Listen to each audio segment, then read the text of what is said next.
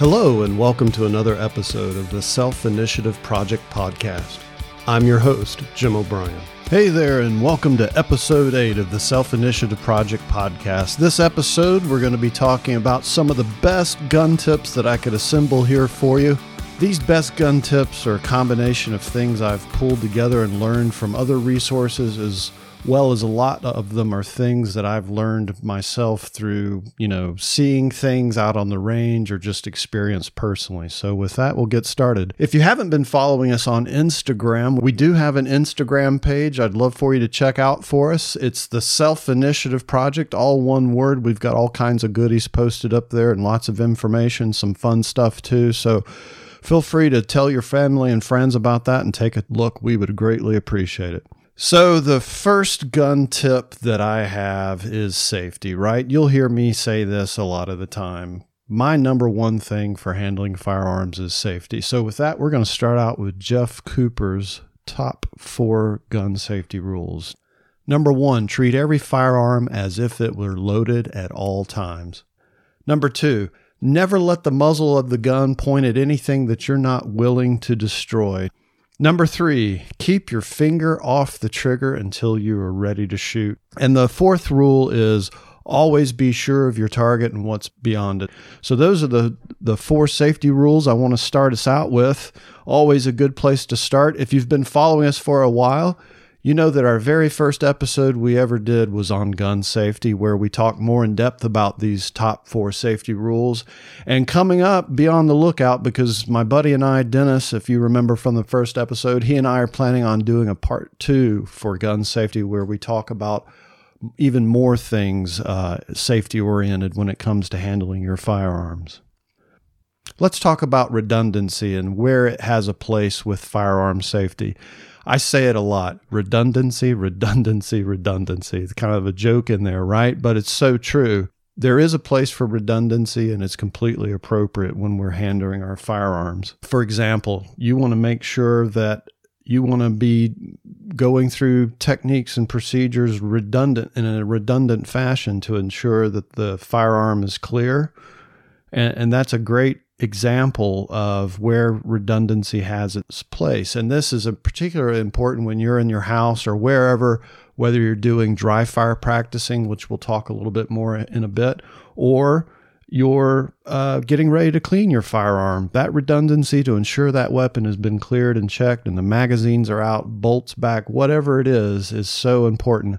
And another great example of where redundancy is key, and people says, oh, it's a little over the top, but there's no such thing as over the top when it comes to handling a firearm correctly, safely, is at the gun shop. You have the salesperson behind the counter. If they take a firearm off the wall or out of the cabinet, out of the counter to show you, they should be pulling the bolt open of that gun, the slide back on that firearm, opening the roller on that revolver to ensure there is no ammo in that gun. There are no bullets in that gun before handing that firearm over to you. The moment that you get that firearm, this is where the redundancy starts, because the first thing you're going to do when you take that firearm out of their hand is you're also going to, at the very least, look down in the chamber if the slide's open or the bolt's back to ensure it is indeed empty. And if the slide's not back or the bolt's not open, you're going to take a second to clear that weapon and make sure it's in a good state for your satisfaction as well, and there are no bullets in it. When you get through looking over that firearm, hopefully you're making a purchase decision. But when you get through looking over that firearm there at the sales counter, you want to go through the process again, opening the slide, pulling back the bolt, whatever it is, to make sure there's not been any ammo introduced. It's just a good sign. It's just a good reason for redundancy. It shows respect to the sales personnel too, that you're safety conscious and want to make sure you're not handing them a loaded weapon back. And then a lot of the times you'll definitely see the sales clerk look and go through the same process again before hanging that firearm back up on the wall or putting it back in the cabinet. So redundancy has its place. One of the big topics that's talked about often in the gun industry, and one that I feel very strongly about, is should I open carry or should I concealed carry? Open versus concealed. And it's my opinion, as well as several others in the industry, that open carry is just not an option. If you're allowed to carry, you as a person who's had your background checked and been cleared to carry, you should only be concealed carrying. Law enforcement, military, security personnel, if you work at a gun range maybe, or if you're the owner of a large farm or ranch, then you probably have a good excuse to be open carrying. Outside of those, you shouldn't. But in those cases, you're probably wanting to show the ability to apply that level of force if necessary in order to dissuade the bad guys from potentially doing something in the first place, right? And in the case of law enforcement, military, or security, obviously, and maybe even at the gun range, if you work at the gun range, you might be paid to be prepared, and open carry has to be an option for you in what your job entails. And, open carry can be faster from the draw, from the holster, than concealed carry, having to get through a bunch of layers of clothes, or even lifting up a t-shirt to get to the firearm. Having your gun right there on your holster can be faster. But for us generally carrying out in the open public, aside from maybe being a little faster to draw from than concealed, let's consider the cons of open carrying. First and foremost, in the event that something were to go wrong, bad guys were to enter the place and whatever, because you're open carrying, you're likely going to be the first one seen, or you're going to be found out. And because you're open carrying, they figure they need to deal with you first. Because of this first point that I make, you're not only potentially endangering yourself for open carrying, but anybody around you, right? Those around you. One of the drawbacks, and I remember recently in a large outdoor retail store I was in, a young man came in and he was open carrying a pair of shorts and t-shirt, but he was carrying his pistol on his hip, open for everybody. One of the bad things about open carrying, especially in the culture, not the culture, but the environment and the state of the world things are these days, when you open carry, no one around you out in public really has an effective, reliable means to identify you. No one knows whether or not you're actually a good guy or a bad guy. So you can make the public kind of nervous, not knowing how to behave or how to react to you open carrying. So that's just something, consideration of the others, consideration of the public and where you're going to be open carrying. Does that really make the most sense? And to be quite honest, for those of us that do have some training and know more about what we're doing, because you're opting to open carry, to us, in my opinion, it's evident that you likely don't know what it is you're doing, right? Because if you'd been through the right types of training, you'd surrounded yourself with those in the know and have the knowledge, you probably know already that you shouldn't be open carrying. And the fact that you are tells me that you don't have the training to know what you're doing in the first place. And you could wind up being more dangerous for yourself and those around you than helpful. And unless you're just trying to be blatant about it and carrying where it's, open carrying where it's not legally permitted, in which case you're going to have your own set of issues to deal with, open carrying serves no point whatsoever, political or otherwise at this point. It just doesn't. A lot of places permit open carry, but it serves no purpose. Is it exercising your right? Absolutely. Sure it is. But there's a lot of rights you can exercise as a person, like burning yourself or jumping off the roof of your house or jumping off the bridge when your buddy says to do it. Not a great point, so why would you ever want to do it? And, I think a lot of people open carry because they think it's cool to be seen carrying a gun on their hip. Are you really as cool as you think you are open carrying? Nope, not even a little bit. So, as I mentioned briefly, open carry is already generally a right that we have anyway that can be exercised. So it's not like as if you're carrying open, whether you're slinging your AR-15 over your shoulder or carrying a pistol on your hip. It's not like you're making any point. Most of us, a great number of us, already have the option. And if you're doing it where it's not legally accepted, you're likely going to have some issues on your hand, and rightfully so. And as I mentioned previously, if you're open carrying, it's fairly evident that you really don't have the training that you need to be using that firearm properly anyway, because open carry is something we know we just don't do. If you had the training and knowledge, you wouldn't be open carrying in the first place. So that's all I'm going to say about that. While on the subject of doing what you should be doing, which is concealed carry, which means you keep your firearm hidden, no one around you should ever know that you're actually carrying a firearm, aka concealed, which you do have to have a permit for.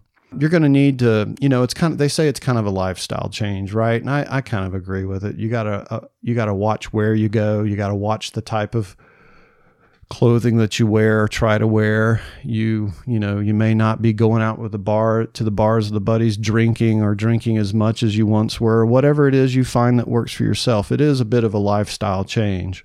So you do need to think about wearing the appropriate clothing. And, when you begin to carry concealed, it does mean a general change of wardrobe or the way you dress. And this can be true especially for women. But with that said, there are plenty of options out there. If you just get online and see what some of even the women in the firearms community are wearing and talking about and doing for themselves, you'll see that while it does change some things, it's not super limiting in what you have available for wearing. But for example, tight-fitting t-shirts are probably going to no longer have a place in your wardrobe if you're looking to carry. Shirts that are super short or have a tendency to ride up all the time are going to be out. And again, if you're carrying concealed, no one but your closest loved ones and relatives, and maybe your buddies that also concealed, and so, you all know that you carry, no one outside of yourself and the people that you're closest with should have any inkling whatsoever that you're carrying a firearm. I mean, that's why they call it concealed in the first place, right? So, someone was talking about it recently, and it's a great point. You go to hug your friend or a coworker even, or someone at church. For example, men have a tendency to hug high, while women have a tendency to hug low. If you haven't ever noticed that before, pay attention. It's very true. Very, very astute observation. So as a concealed firearm carrier, you might want to start thinking about, especially when you're hugging someone that you don't know or isn't close enough to you to know or understand that you're concealed carrying, you might want to go in low to force them to have to go high in hugging you, just to be conscientiously aware so you're not giving away that you're concealed carrying, because in all likelihood, you're going to be carrying around the waistline, so you want to keep others away from that point. So one of the other big things that you want to be cognizant of when you're concealed carrying is you don't want to be adjusting your belt, your pants, pulling your pants up, making a lot of movement around your hips and waist, because for those that are looking or for those that would know, or if you're really obvious about it, even those that may not be in the know, it'll be pretty apparent that you're carrying and trying to get away with hiding something around that area. So you want to be cognizant. You want to wear the right clothes to begin with. You want to have your belt adjusted right to begin with. And then when you get to where you're going, you want to try to keep your hands away from your belt line and your waist.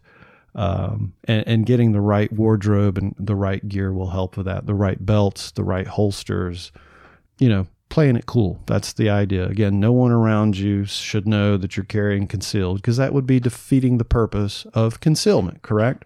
When you elect to carry concealed, it does mean more responsibility. Part of that responsibility is not only knowing what to wear and not to be adjusting and not to print meaning seeing the firearm through whatever clothing you're wearing, but it also means getting the training and learning, having some idea of what it is you're doing, and what it means to engage should you need to respond to a threat or something bad that has gone down. So while we're on the topic of concealment and clothing, and you may or may not know, you shouldn't know when someone's concealed carrying, for those of you that are kind of anti-gun, not a proponent of gun, but maybe you're aware that someone's carrying, or maybe you're just fine with guns and you happen to know your buddy's carrying and something bad happens, please don't be the person that starts yelling at your buddy to do something, pull out your gun. Why don't you do anything? Why don't you shoot back? Gosh, you got a gun. Why aren't you helping anybody out? Keep your mouth quiet. Let them make the decision for themselves when and if they're going to engage and pull that firearm from concealment. It's their job to make that decision. And the only thing you're doing is getting them and yourself to the point of being hurt, possibly killed. So keep that in mind. Don't call out the person if they aren't responding to a situation you happen to catch yourself in with them. Do both of you a favor and don't do that. Not cool at all. Let's talk about carry placement. And I should have started off with this. Most of these tips we'll talk about here today have to do with pistols, carrying concealed, training from concealment, handling a pistol, whether it be a semi-automatic or revolver, in the context of shooting and or potentially defensive situations. But some of these things have to do with firearms overall, firearms in general. So like our 4 safety rules, obviously it applies across the board, but just in case it doesn't go without saying, when we talk about concealment, we're generally talking about pistols, right? So I just want to throw that out on the board. So with that, let's talk about carry placement and where on the body as a concealed carrier I should look to carry my weapon. There's a handful here we'll talk about. One is generally the 4 or 5 o'clock position back on your hip around your kidney area. One is appendix, meaning front of the hips, generally dead center or off to one side or the other, depending on if you're left-handed or right hand. One is the small of your back. Another is cross draw. In other words, like, for example, I'm right-handed, but I might carry my weapon on my left-hand side, so I have to reach across the front of my body to grab the grip, to grab the handle, to draw it out. And of course, the one we're all familiar with and seen on television going back as far as I can remember, for example, is the shoulder holster. The detectives have their polyester sports coats on and they happen to have a shoulder holster in there. So let's talk a little bit about each one of these. For concealed carry, the 4 or 5 o'clock position, anywhere in that range, 3:30 to 5:30, let's say, is a pretty common place to carry concealed, right? On the hip, out of the way, not in the small of the back, not right on the side of your hip, but towards the back. The idea is as you're moving towards someone, it might make it a little bit more challenging to see that firearm, even though, again, if I'm wearing the right clothing, it shouldn't be an issue. If I'm not printing, it should be an issue. But perhaps the idea was that if it sits squarely on my hip, it stands the chance of printing being seen a little bit more. Plus with my hip movement, it might make it stand out a little bit more. So that's why we get it a little off from the side, back behind us and out of the way. And again, this is pretty common, pretty effective. If with practice and training, you can learn how to draw from this position fairly effectively and fairly quickly. And it is a common one. The next one, appendix carry. This one, it seems like to me, we're seeing and hearing a lot more of in the industry these days. And again, to me, it could just be me. But this is where we carry a firearm either dead center up front or to the left or the right of us on one hip or the other, again, forward of the hips. The idea being is that it keeps the firearm potentially in better control of you because it's right in front and you can operate with things in that front space more easily. And additionally, the argument is drawing from appendix can be quicker from others, and I can say there's some merit to the quickness of appendix. The biggest drawback that I think, and reasonably so, the biggest drawback to carrying appendix is folks are concerned that their firearm is pointing to their private parts, to their junk, their lady parts, whatever you want to reference it, whatever you happen to have. Or it's pointing to the femoral artery, which potentially could go south in a hurry for us too. With that being said, it's like anything. You need to be putting safety at the forefront of any training that you're doing or any type of carrying position that you're thinking about. And again, training from that position is of paramount importance, because at the end of the day, you're going to carry where A, you're most comfortable, and B, you're most familiar, and you're only going to get comfortable and familiar with that position through using it in training and practice. But appendix has some merit, again, because the idea is it's forward of the hips. It might be easier to stay control of that firearm should hand-to-hand, empty hand scenario, self-defense scenario happen. And 2, it can be quicker. Let's talk about from the small of the back. Now, I remember growing up watching Magnum PI. I know that dates me a little bit, but just for one example we've seen in Hollywood and television and movies, right, is that maybe I don't even have a holster. Maybe I'm just sticking that firearm in the small of my back to carry it. And, could you do it? Sure. It's probably not the smartest way to carry, and here's why. And it's something that reported gunfighters and those that fancy themselves a gunfighter don't think about. Gunfighting is a last resort. In all likelihood, before it gets to that, you're going to be doing some verbal judo, working on some de-escalation. Hopefully you've just left the scene or been able to leave the scene. There's going to be a whole lot of things going on. And one of the things that might likely go on before you need to get to that firearm or even have the opportunity to get that firearm is a scuffle, a hand-to-hand scuffle. And as we've heard and know, a lot of times, if not the majority of the times, scuffles wind up on the ground. And let me tell you something, if you fall down backwards on that firearm that happens to be in the small of your back, where is that? That's generally centered over your spine.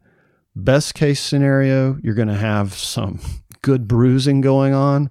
Worst case scenario, you could potentially hurt yourself pretty badly if you were to fall back on your gun, whether it be your spine, your hip, your tailbone, whatever it is. So just want to put some light and illuminate the fact that a lot of things had to have gone bad for you to have to go to a firearm to begin with, and you could likely find yourself on your backside before that ever happens. And when we talk about these carrying positions, I hope it would go without saying, but I'm going to say it here just because we're talking about best tips. So here's one. You should never be carrying a firearm on your person unless it's in a good quality holster, fully covering the trigger and trigger guard. I'm just going to say that right now.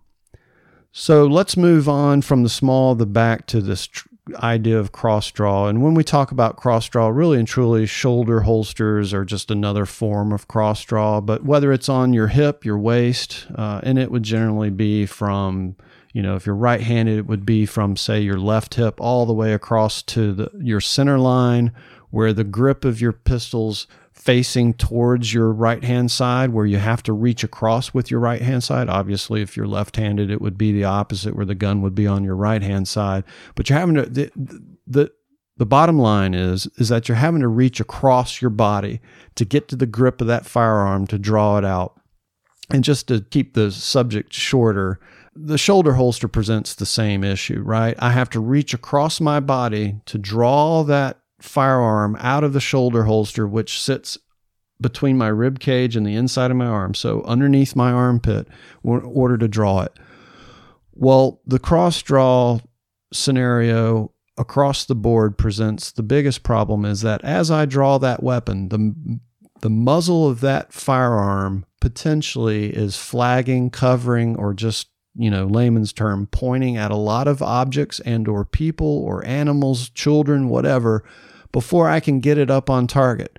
So for concealed carry, and I would contend any sort of carrying in general, I would argue that cross-drawing, it should be off the table for consideration across the board.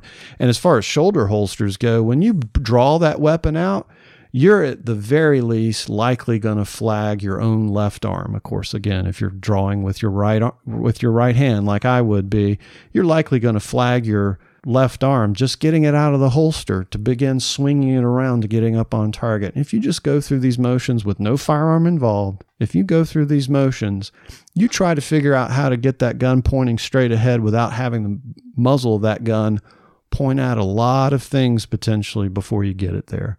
So I would definitely not recommend cross draw from the hip or even shoulder harness underneath the armpit, because it could end badly for you or someone that's around you. But again, I can't emphasize this enough. Like so many things, it all boils down to what you've trained with the most and what you're most comfortable with the most. But you got to have that training and know what you're doing to be able to even know what way you like to carry or prefer to carry in the first place. And I would just cross draw off the list altogether. Recently we had an episode where we talked about training versus gear. I had a buddy of mine, Van Seeley, come on, and he talked about, very passionate about the fact that all these people pay a lot of money on gear, fancy pants gear, expensive gear, but won't do the training because they say the training's too expensive. And I won't get into that now, but if you want to go back a few episodes and listen to our training versus gear episode, it was fairly popular, and Van makes a lot of good points in that. So let's talk about training. Part of training is just going to the range and practicing, right? The worst thing you can do is become a concealed carry person, get your concealed carry permit, and then elect not to shoot or shoot very seldom. The whole point is to go get the training, get the practice, get comfortable, get familiar with your firearm, how you're going to carry it, how you're going to use it. But, cost can be a concern. I mean, going to the range and shooting at some paper can be fairly expensive. That's one of the least expensive means of training. Once you figure out a couple of drills or techniques or procedures you want to work on every time you go, that can be fairly inexpensive because, hopefully you've already got a firearm, but you're just going to be buying the paper target and the bullets, and then you can train and practice. But if you want to go less expensive, one of the best things you can do to improve shooting for yourself is dry fire practice. And dry fire is a little misnomer, but effectively dry firing means without ammunition, right? And so it doesn't get any cheaper than that. Set aside some time, get your firearm, make sure that the ammo's separated and your firearm is empty, and start working that trigger control. But when you're dry firing, you also want to be cognizant of your safety. You still don't want to point that firearm at things you're not willing to destroy, things or people or your pets in your house that you're willing to destroy. I recommend not only making sure the firearm is clear and empty of ammo, no bullets. I would put the bullets in a completely different room from where I'm trying to do my dry fire practice. That's just a good practice to get into. That way there's no possible means, or at least it's a lot more difficult to introduce ammo into a dry fire area space that you want to be working in. But, dry firing is excellent. It's excellent for a few reasons. A, you can work on your sight alignment and sight picture. In other words, what it's like to get those 3 dots, those 3 sights, the front sight and the 2 rear lined up together properly, left, right, up and down, windage and elevation. And more importantly, it's great for learning trigger control, your breathing, focusing on squeezing that trigger back until you hear it go click, continuing the follow through before releasing it. And of course, if you're using a semi-automatic, you're going to have to rack the slide because there's no ammo in there doing it for you automatically. But the goal is you're working on fundamentals that will necessarily make you better as a shooter if you practice it regularly. I can't recommend dry firing enough. They even make some fancy pants lasers with associated targets. You can get even one that you can shoot at a piece of paper target, and your smartphone sitting in front of it will pick up on the lasers shot at the piece of paper downrange, and it'll tell you how you're shooting, where you're shooting, and make it look like you're shooting the actual piece of paper. Dry firing is an excellent way to teach the basics or keep practicing the basics while improving. And it doesn't get any cheaper. I mean, assuming you've got a firearm of your own, which hopefully at some point you will if you've elected to start shooting, and more importantly, you're now deciding to concealed carry, you're likely got your firearm already. It doesn't get any cheaper than dry firing, so I highly recommend that. Let's talk about cleaning your weapon. You should keep a clean firearm at all times. And, when I was growing up and when I was in the Boy Scout and Boy Scouts and summer camp and everything else, I constantly had it drilled in my head. You should clean your firearm after every time you shoot it. And so that's what I did for the longest time as a kid growing up with my 22 rifles or whatever, or my 12 gauges, whatever I was out in the woods shooting or at the range practicing with. I'd come home and clean my gun. Do I do that these days? I got to be honest, not so much. Most of the firearms that I carry on myself for defensive purposes, I feel like can go quite a number of rounds before I absolutely need to clean them. Do I let my firearms get completely filthy without wiping them down or swabbing out the barrel at least a couple of times? No. Because again, I know that a clean firearm is an effective firearm because it's going to likely shoot better when I do need to pull the trigger, and just keeping a firearm clean is safer. So do I clean it after every time I go to the range to shoot or train or practice, whatever? No, but I do make it a point to clean my firearms regularly, and so should you. If you watch the news or on social media, you probably hear about someone shooting themselves in the foot or the hand or their buddy in the room or their kid because they weren't vigilant in their safety when cleaning. I can't emphasize safety enough when it comes to handling your firearms, whatever it is, whether it's carrying it, going to the range, dry fire practice in your living room, or cleaning your firearm, especially cleaning your firearm where you get more comfortable and relax and just assume the weapon's empty because you're at home. The number one rule is just assume that treat all firearms as if they were loaded at all times. You want to make sure that firearm's empty. And again, like dry firing, I'd just say put your ammo and your magazine that's loaded and ready to go. I would put it in a totally different room from where you're cleaning, just to make it that much more difficult to introduce ammo into an area that you've created safe so you can complete the cleaning of your firearm. Let's talk about using and carrying a quality holster. Now, we mentioned a minute ago when we were talking about the different carrying positions, you definitely need to be carrying using a holster. I don't care if the holster's in your vehicle, it's on your nightstand, it's, in your waistband, on your ankle, wherever you're carrying, you need to make sure it's in a good quality holster.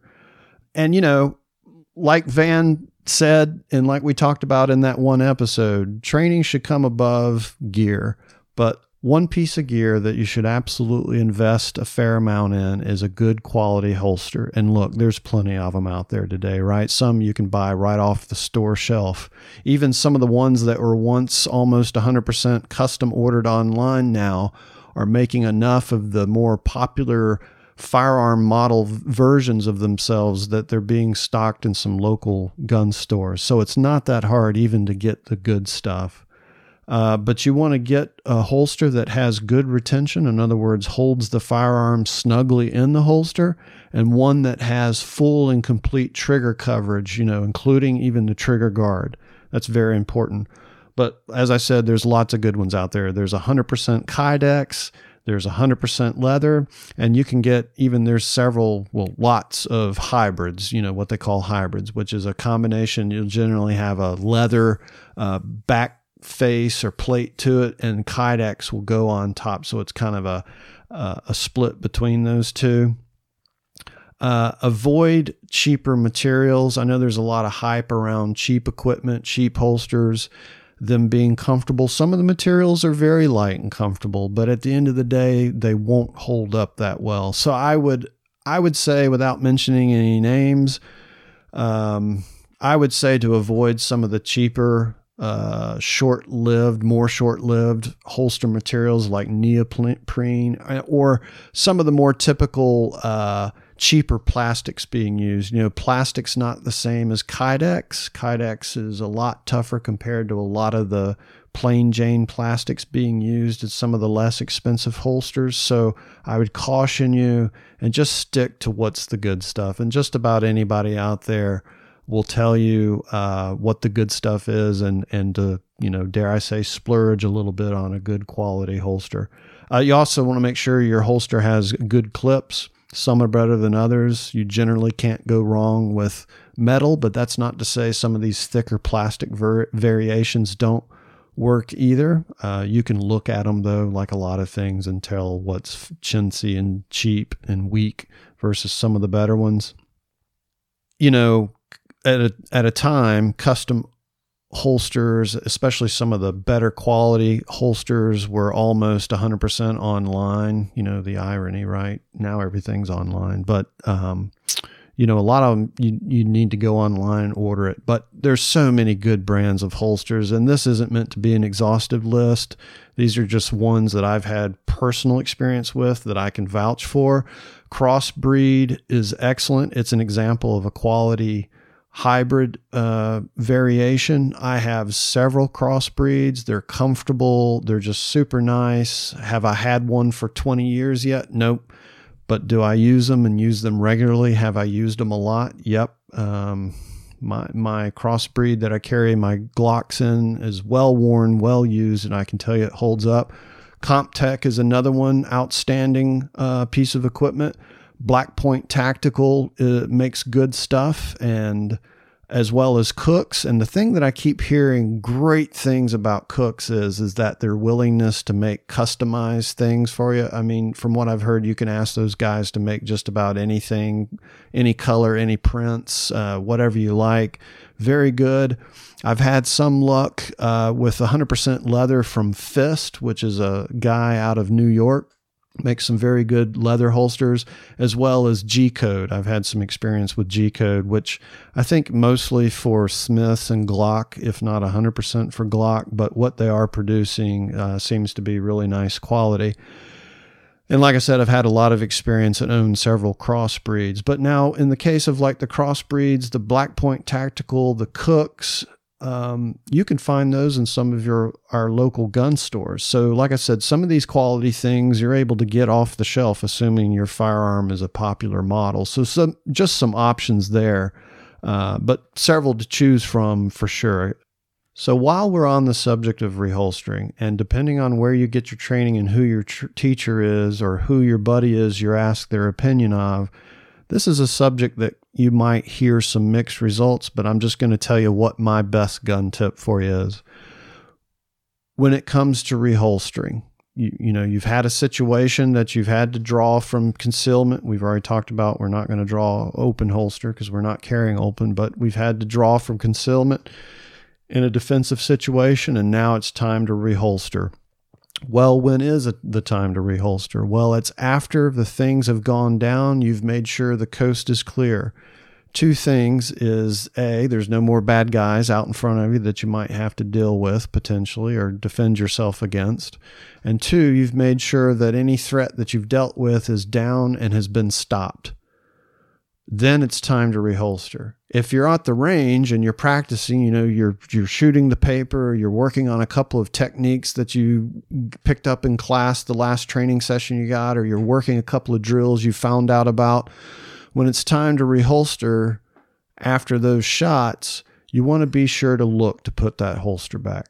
Now, is it as cool as not looking and knowing just your hand just knows where right back to go, right back to again? No, but you're not trying to look cool. You're trying to get that firearm returned back to the holster as safely as you possibly can.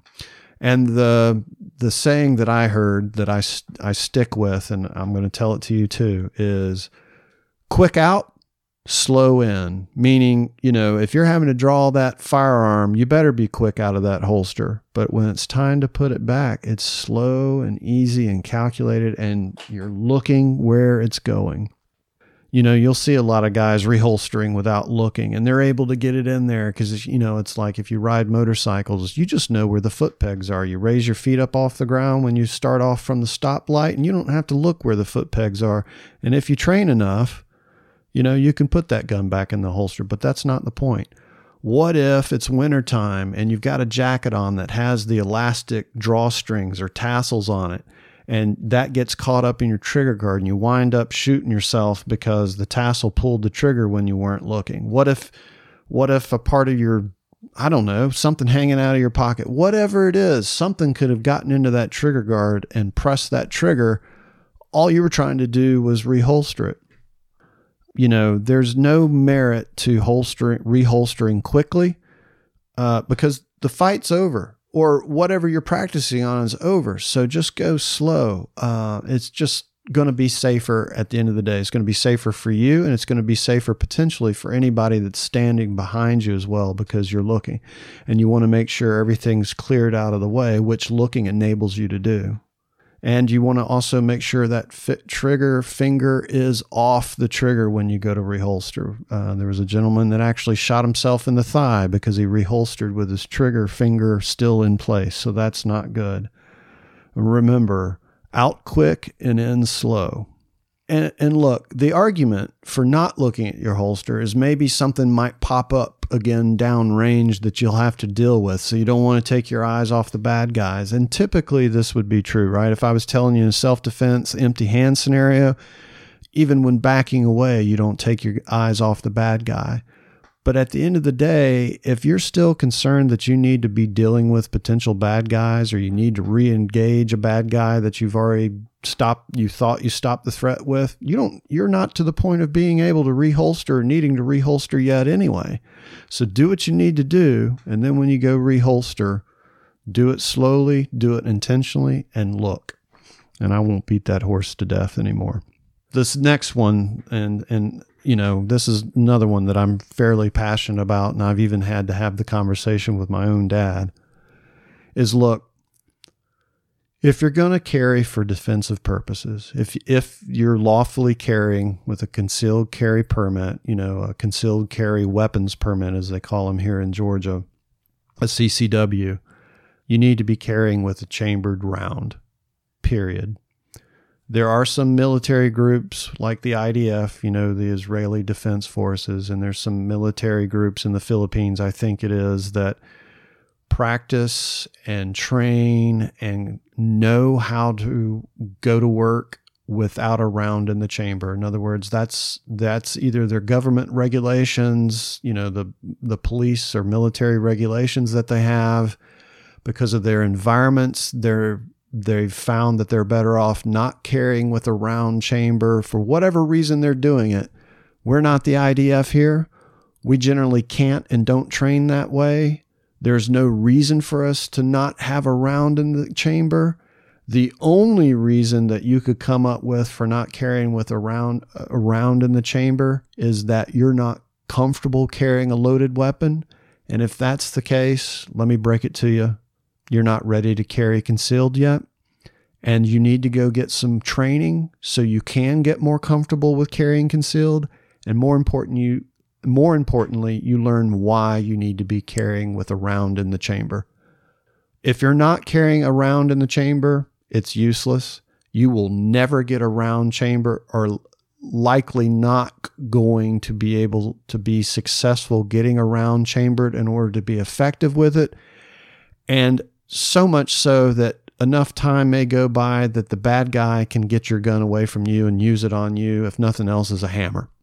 So if you're going to carry with a round chambered. If you're not comfortable with that, then go train until you do get comfortable with it. If you feel like that's not an option for you, then you probably need to reconsider carrying concealed. Carrying, again, we're talking about law-abiding citizens. You probably just need to consider the fact that carrying concealed and being ready for a defensive scenario is not not in the cards for you. This next one is more of a pet peeve of mine. I classified it here as best tips for you, and they are tips definitely, but it all hinges on safety. So I'm certified NRA range safety officer, RSO. I had the privilege of volunteering part-time, occasionally on weekends, for a little over a year at a local gun range that I support. And I got to see a lot of things that I didn't want to see. I would like to think I got to head off a lot of potential issues that could have gone south otherwise. But at the end of the day, I got to see a lot of things that are inexcusable. You can't be vigilant enough when it comes to handling firearms correctly and safely. So let me just talk about some of the things that I've seen repetitively on the range, and what needs to happen instead will hopefully be very, very, very apparent. I've seen people in the aisles in their booths getting ready to shoot, point their weapons straight at their buddy or their loved one that they were shooting with for the day and not think twice about it. I've seen people turn around, swing around with guns in their hands and flag, cover, point their gun, unintentionally, I assume, at practically every person in the gun range possible because they weren't paying attention to what they're doing. I've seen more fingers left on the trigger than I can count, whether they're in between taking shots down range, pointing their weapon at their loved one or their buddy that they're in the booth with shooting, or as they spin around, flagging, covering everyone in the room with their finger on the trigger still. I had one woman walk right up to me, not only pointing her weapon at me, but her finger on the trigger. And so I mention all those things that I've seen happen, and not just happen once or on occasion, but regularly, to remind you the importance of those first 4 safety rules, if nothing else. And if you don't know what you're doing, you're just getting started out, or it's been a while since you've shot, or you've just bought a new gun, whatever the quote unquote reasoning or excuse could be, I would not want something horrible to happen to somebody near you or around you because you weren't being as careful as you needed to be. These aren't toys. I don't want to talk down to anyone, but a firearm's not a toy, and you don't need to treat it as such. Learn the safety rules and be vigilant about following them. Be aware of that muzzle at all times. Keep your finger off the trigger until you're actually pointing down range at the target and you're ready to shoot.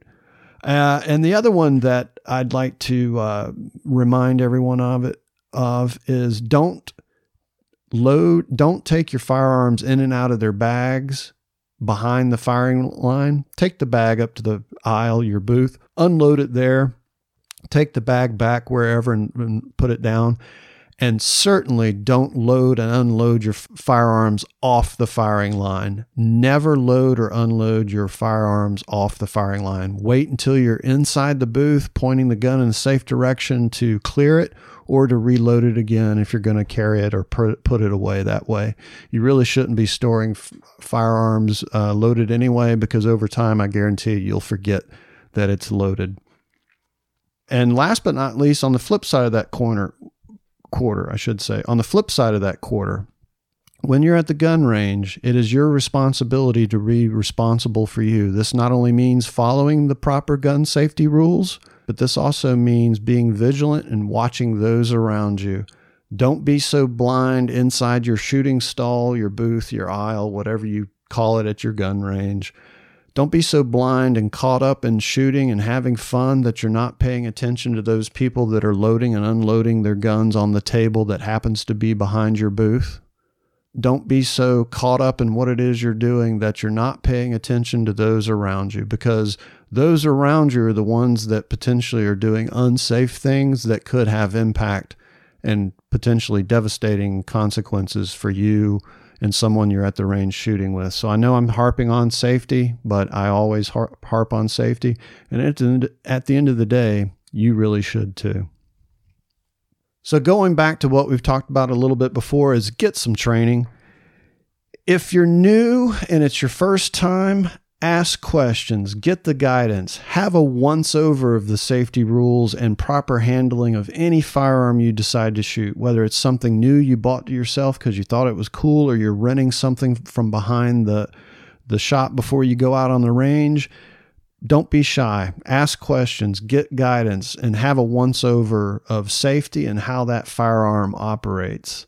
If you're new and you've just gotten a new firearm, take the time to read that manual from cover to cover. It'll not only give you tips and tricks for, breaking down the weapon correctly for cleaning, but it'll also point out all the parts and how that firearm functions. So at least you have some knowledge of the basics before you go to use it for the first time. Or if it's been 6+ months since the last time you've shot, refresh your memory. It won't hurt. It'll only serve to make things better for you and more than likely more safe as well. And again, if you don't know something, go and get some training. Ask somebody. Even private lessons one-on-one are not that expensive in the overall scheme of things if it means that you'll be better and more safe. If I'm your firearms instructor, I'm going to teach you how to shoot and learn the basics, but I'm most concerned with safety and how safe you are. I could care less how well you shoot. That will come in time with practice, but I'm going to be focused on safety, and I can't emphasize that enough, as I've already said about a dozen times here. If you're a seasoned shooter, still go get some training, especially if it's been 6+ months since you've shot last. Get some training, keep training and practicing. Every time you go to the drill, every time you go to the range, you shouldn't be just shooting at paper unless you're a competition shooter and that's where you have your focus, which is perfectly fine. I can't talk highly enough about the spirit of competition shooting, how fun it is, how it brings people together, how it's so cool to see yourself improve and be able to knock out those bullseyes at further and further distances out.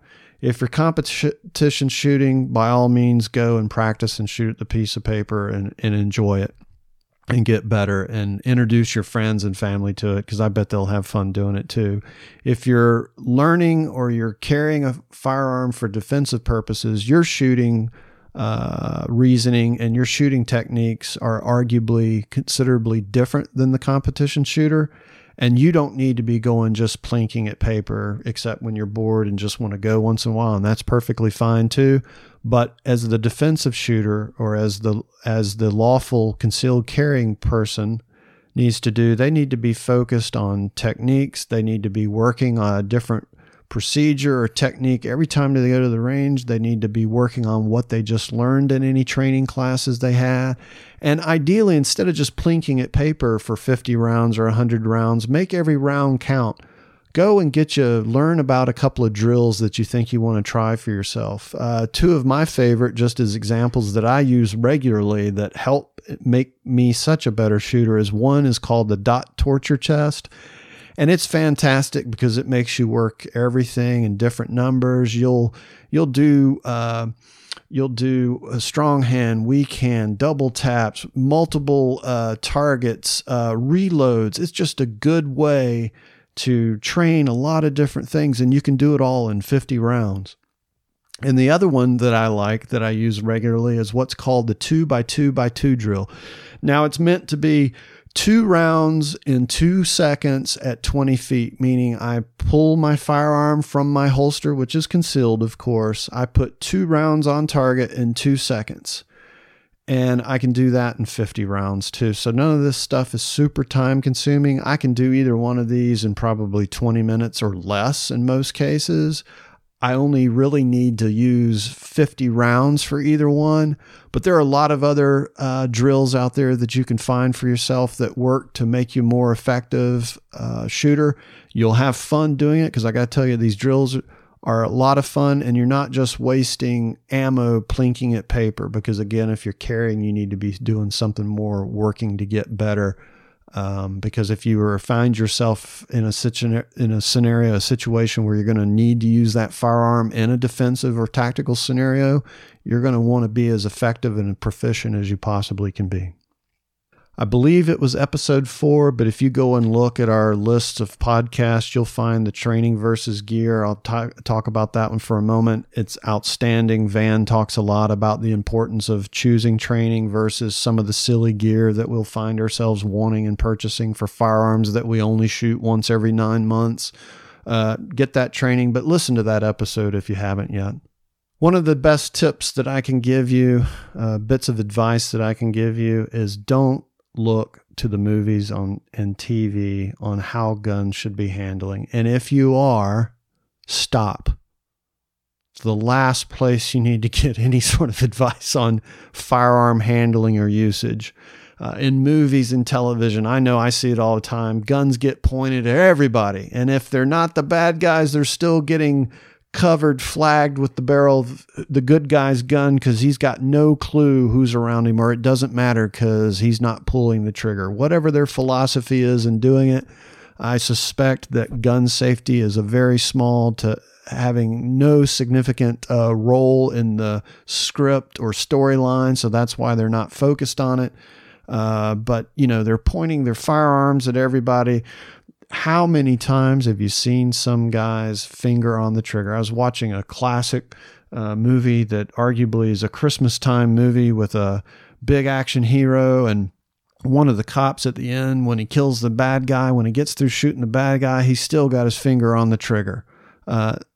It seems like every movie, every television show where guns are involved, somebody has their finger on the trigger when they shouldn't have. And I'm not talking about when they're shooting. They're just walking around with their fingers on the trigger. Think about it. Next time you watch something involving guns, watch how many basic gun safety rules are broken. And, the other thing that we'll see in movies and in Hollywood and on TV a lot is warning shots, right? Shooting over the people's heads. Let me tell you, most states that I know about, most places, a warning shot's illegal. Warning shots are illegal, and rightfully so. If you shoot a warning shot, you deserve whatever happens to you. I know that's a strong statement, but that's true. A, you're likely going to get shot and killed if you're shooting warning shots at somebody that's got guns and or shooting back to you. You're probably going to get yourself killed. B, where is that round going to? You're accountable for every round that goes downrange, meaning that's shot out the end of your gun. Where are those rounds going? Where do they land? There's been people killed by stray bullets that have been shot as warning shots, or shot off in the air, or shot off in the distance. What goes up must come down. Got to think this stuff through, people. Warning shots are not an option. And how many times have somebody been shot in the arm and leg to quote unquote stop them or slow them down? Not in real life. You want to know why? Because if it's a scenario where you've been threatened, life and death, in other words, it was you or them, you got no business shooting them in the leg or arm anyway. You shoot them to stop the threat, period. That sounds cruel and harsh, but that's the way it is.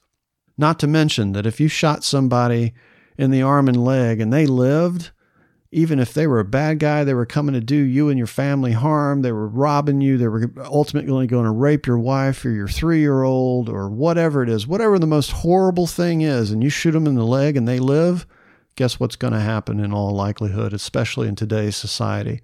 They're going to sue you for everything you've got. Or their family's going to sue you, and or their family's going to sue you in civil court for everything you got.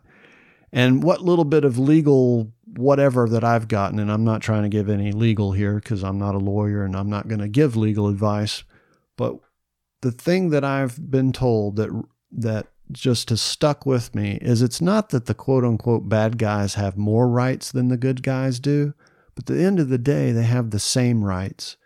So again, we have to act intelligently when we act, especially when it comes to the use of firearms. So again, don't follow Hollywood and TV. Get out there, do your homework, do the research online. There's a lot of bad information, but there's a lot of good. And the guys in the community at your local shop, at your local range, they can get you pointed in the right direction and tell you who to see and maybe even who not to see. But it definitely shouldn't be Hollywood and television. Again, we're kind of covering a lot of different things here. I think in terms of carrying for defensive purposes and using a firearm for defensive purposes, but certainly competition and just fun shooting all has a place. When it comes to defensive purposes, though, we need to use ammunition that's intended for defensive purposes. When we're just plinking targets or we're competition shooting, ball ammo is perfectly acceptable. It's meant to just go down range and be wasted and expended. They even make some more paper-oriented targets like wad cutters and semi-wad cutters you'll find, especially if you're reloading your own stuff. But when it comes to defensive purposes, ball ammo, or for that matter, even regular hollow points, really don't have a place. It's primarily because that ammo, while yes, it's a bullet and will still hit somebody or something and do damage, it likely won't do the necessary damage to stop the threat. And the more important piece is, again, because we're aware of every round we put down range and because we need to be aware of our target and what's beyond it, ball ammo and even regular old hollow points will have a tendency to over-penetrate. So that you run the risk in defensive scenarios of that ball ammo continuing on through the body and out the other side, going through the wall and striking whatever's in the next room, hitting the child down on the sidewalk, going through your house, the neighbor's house, striking the baby in the crib next door. We have to be more conscientious about our selections and the things that we think about and do as defensive firearms carriers. And I would just remind you that, ball ammo has no place in the defensive world. And nowadays, there are lots of good, effective defensive ammo. I'm not going to get into the research here and the statistics and all of that. There's plenty of research for you to find online where you can read about it. But, even 9mm today is more effective than it ever was because of the defensive ammo that's available for it today, even when compared to 40 caliber and 45 ACP. And look, I'm not here to do the debate, the classical age-old debate of what caliber's right. Again, you're going to find the caliber that's right for you. I'm just talking about the point that with the advancement of defensive ammos, 9mm now has been brought more in line with some of the larger, more powerful calibers in the past. And the advantage of 9mm is the fact that you can carry more on board, so to speak. It's less cost in a lot of cases, especially the defensive stuff. And with 9mm, it's lower recoil to manage. So for all those reasons, defensive ammo makes 9mm an option. Not that it hasn't always been an option, but you know what I mean, just a better option. But nonetheless, you need to find the right defensive ammo for the caliber that you're going to carry for yourself and carry that, and not ball ammo or even, like I said, regular hollow points, because it's not as effective and you run the risk of bad over penetration. One of my quick tips here, don't carry your firearms where you aren't supposed to. And look, if you're law-abiding and you've gotten your permit for concealed carry, then you already know these things. But just a quick reminder, don't carry to federal buildings. Don't try to get in the courthouse with your firearm strapped to you, because you going in there showing them that your concealed carry permit is not going to do you any good. And a federal building that you don't think about, that you may not think about or even be aware of, is the United States Postal Service. Do not carry your firearm to the USPS. It'll get you in a heap of trouble. And you certainly don't want to be carrying your firearm to schools. I know there's a debate. There's a debate on armed guards and armed teachers and whether or not a concealed carry permit can come in with their firearm or should be permitted with a firearm. Nope, don't do it. It's not worth it. And plus, when we try to do things we know we shouldn't be doing, it makes the rest of the community look bad. And that's a point we need to keep in mind, too, across the board for all of this stuff. Another safety-conscious tip for you is keep your guns locked up. If you're not at home, and even if you are at home and you've got kids especially, keep your firearms locked up. We've seen a lot of this in the news in recent past, parents not having their firearms locked up and their children being able to get to them. Keep your stuff locked up, especially when you have kids. If you don't have that firearm in your hands, in your control at all times, it needs to be locked up. And if you're not at home or you're away on vacation, you're at the office during the day, whatever it is, if firearms at your house, they need to be locked away, especially if you have kids. It's just not an option. And, just a tip to keep in mind there, yes, locking up your firearms can be a little bit of a hassle if you got kids at home.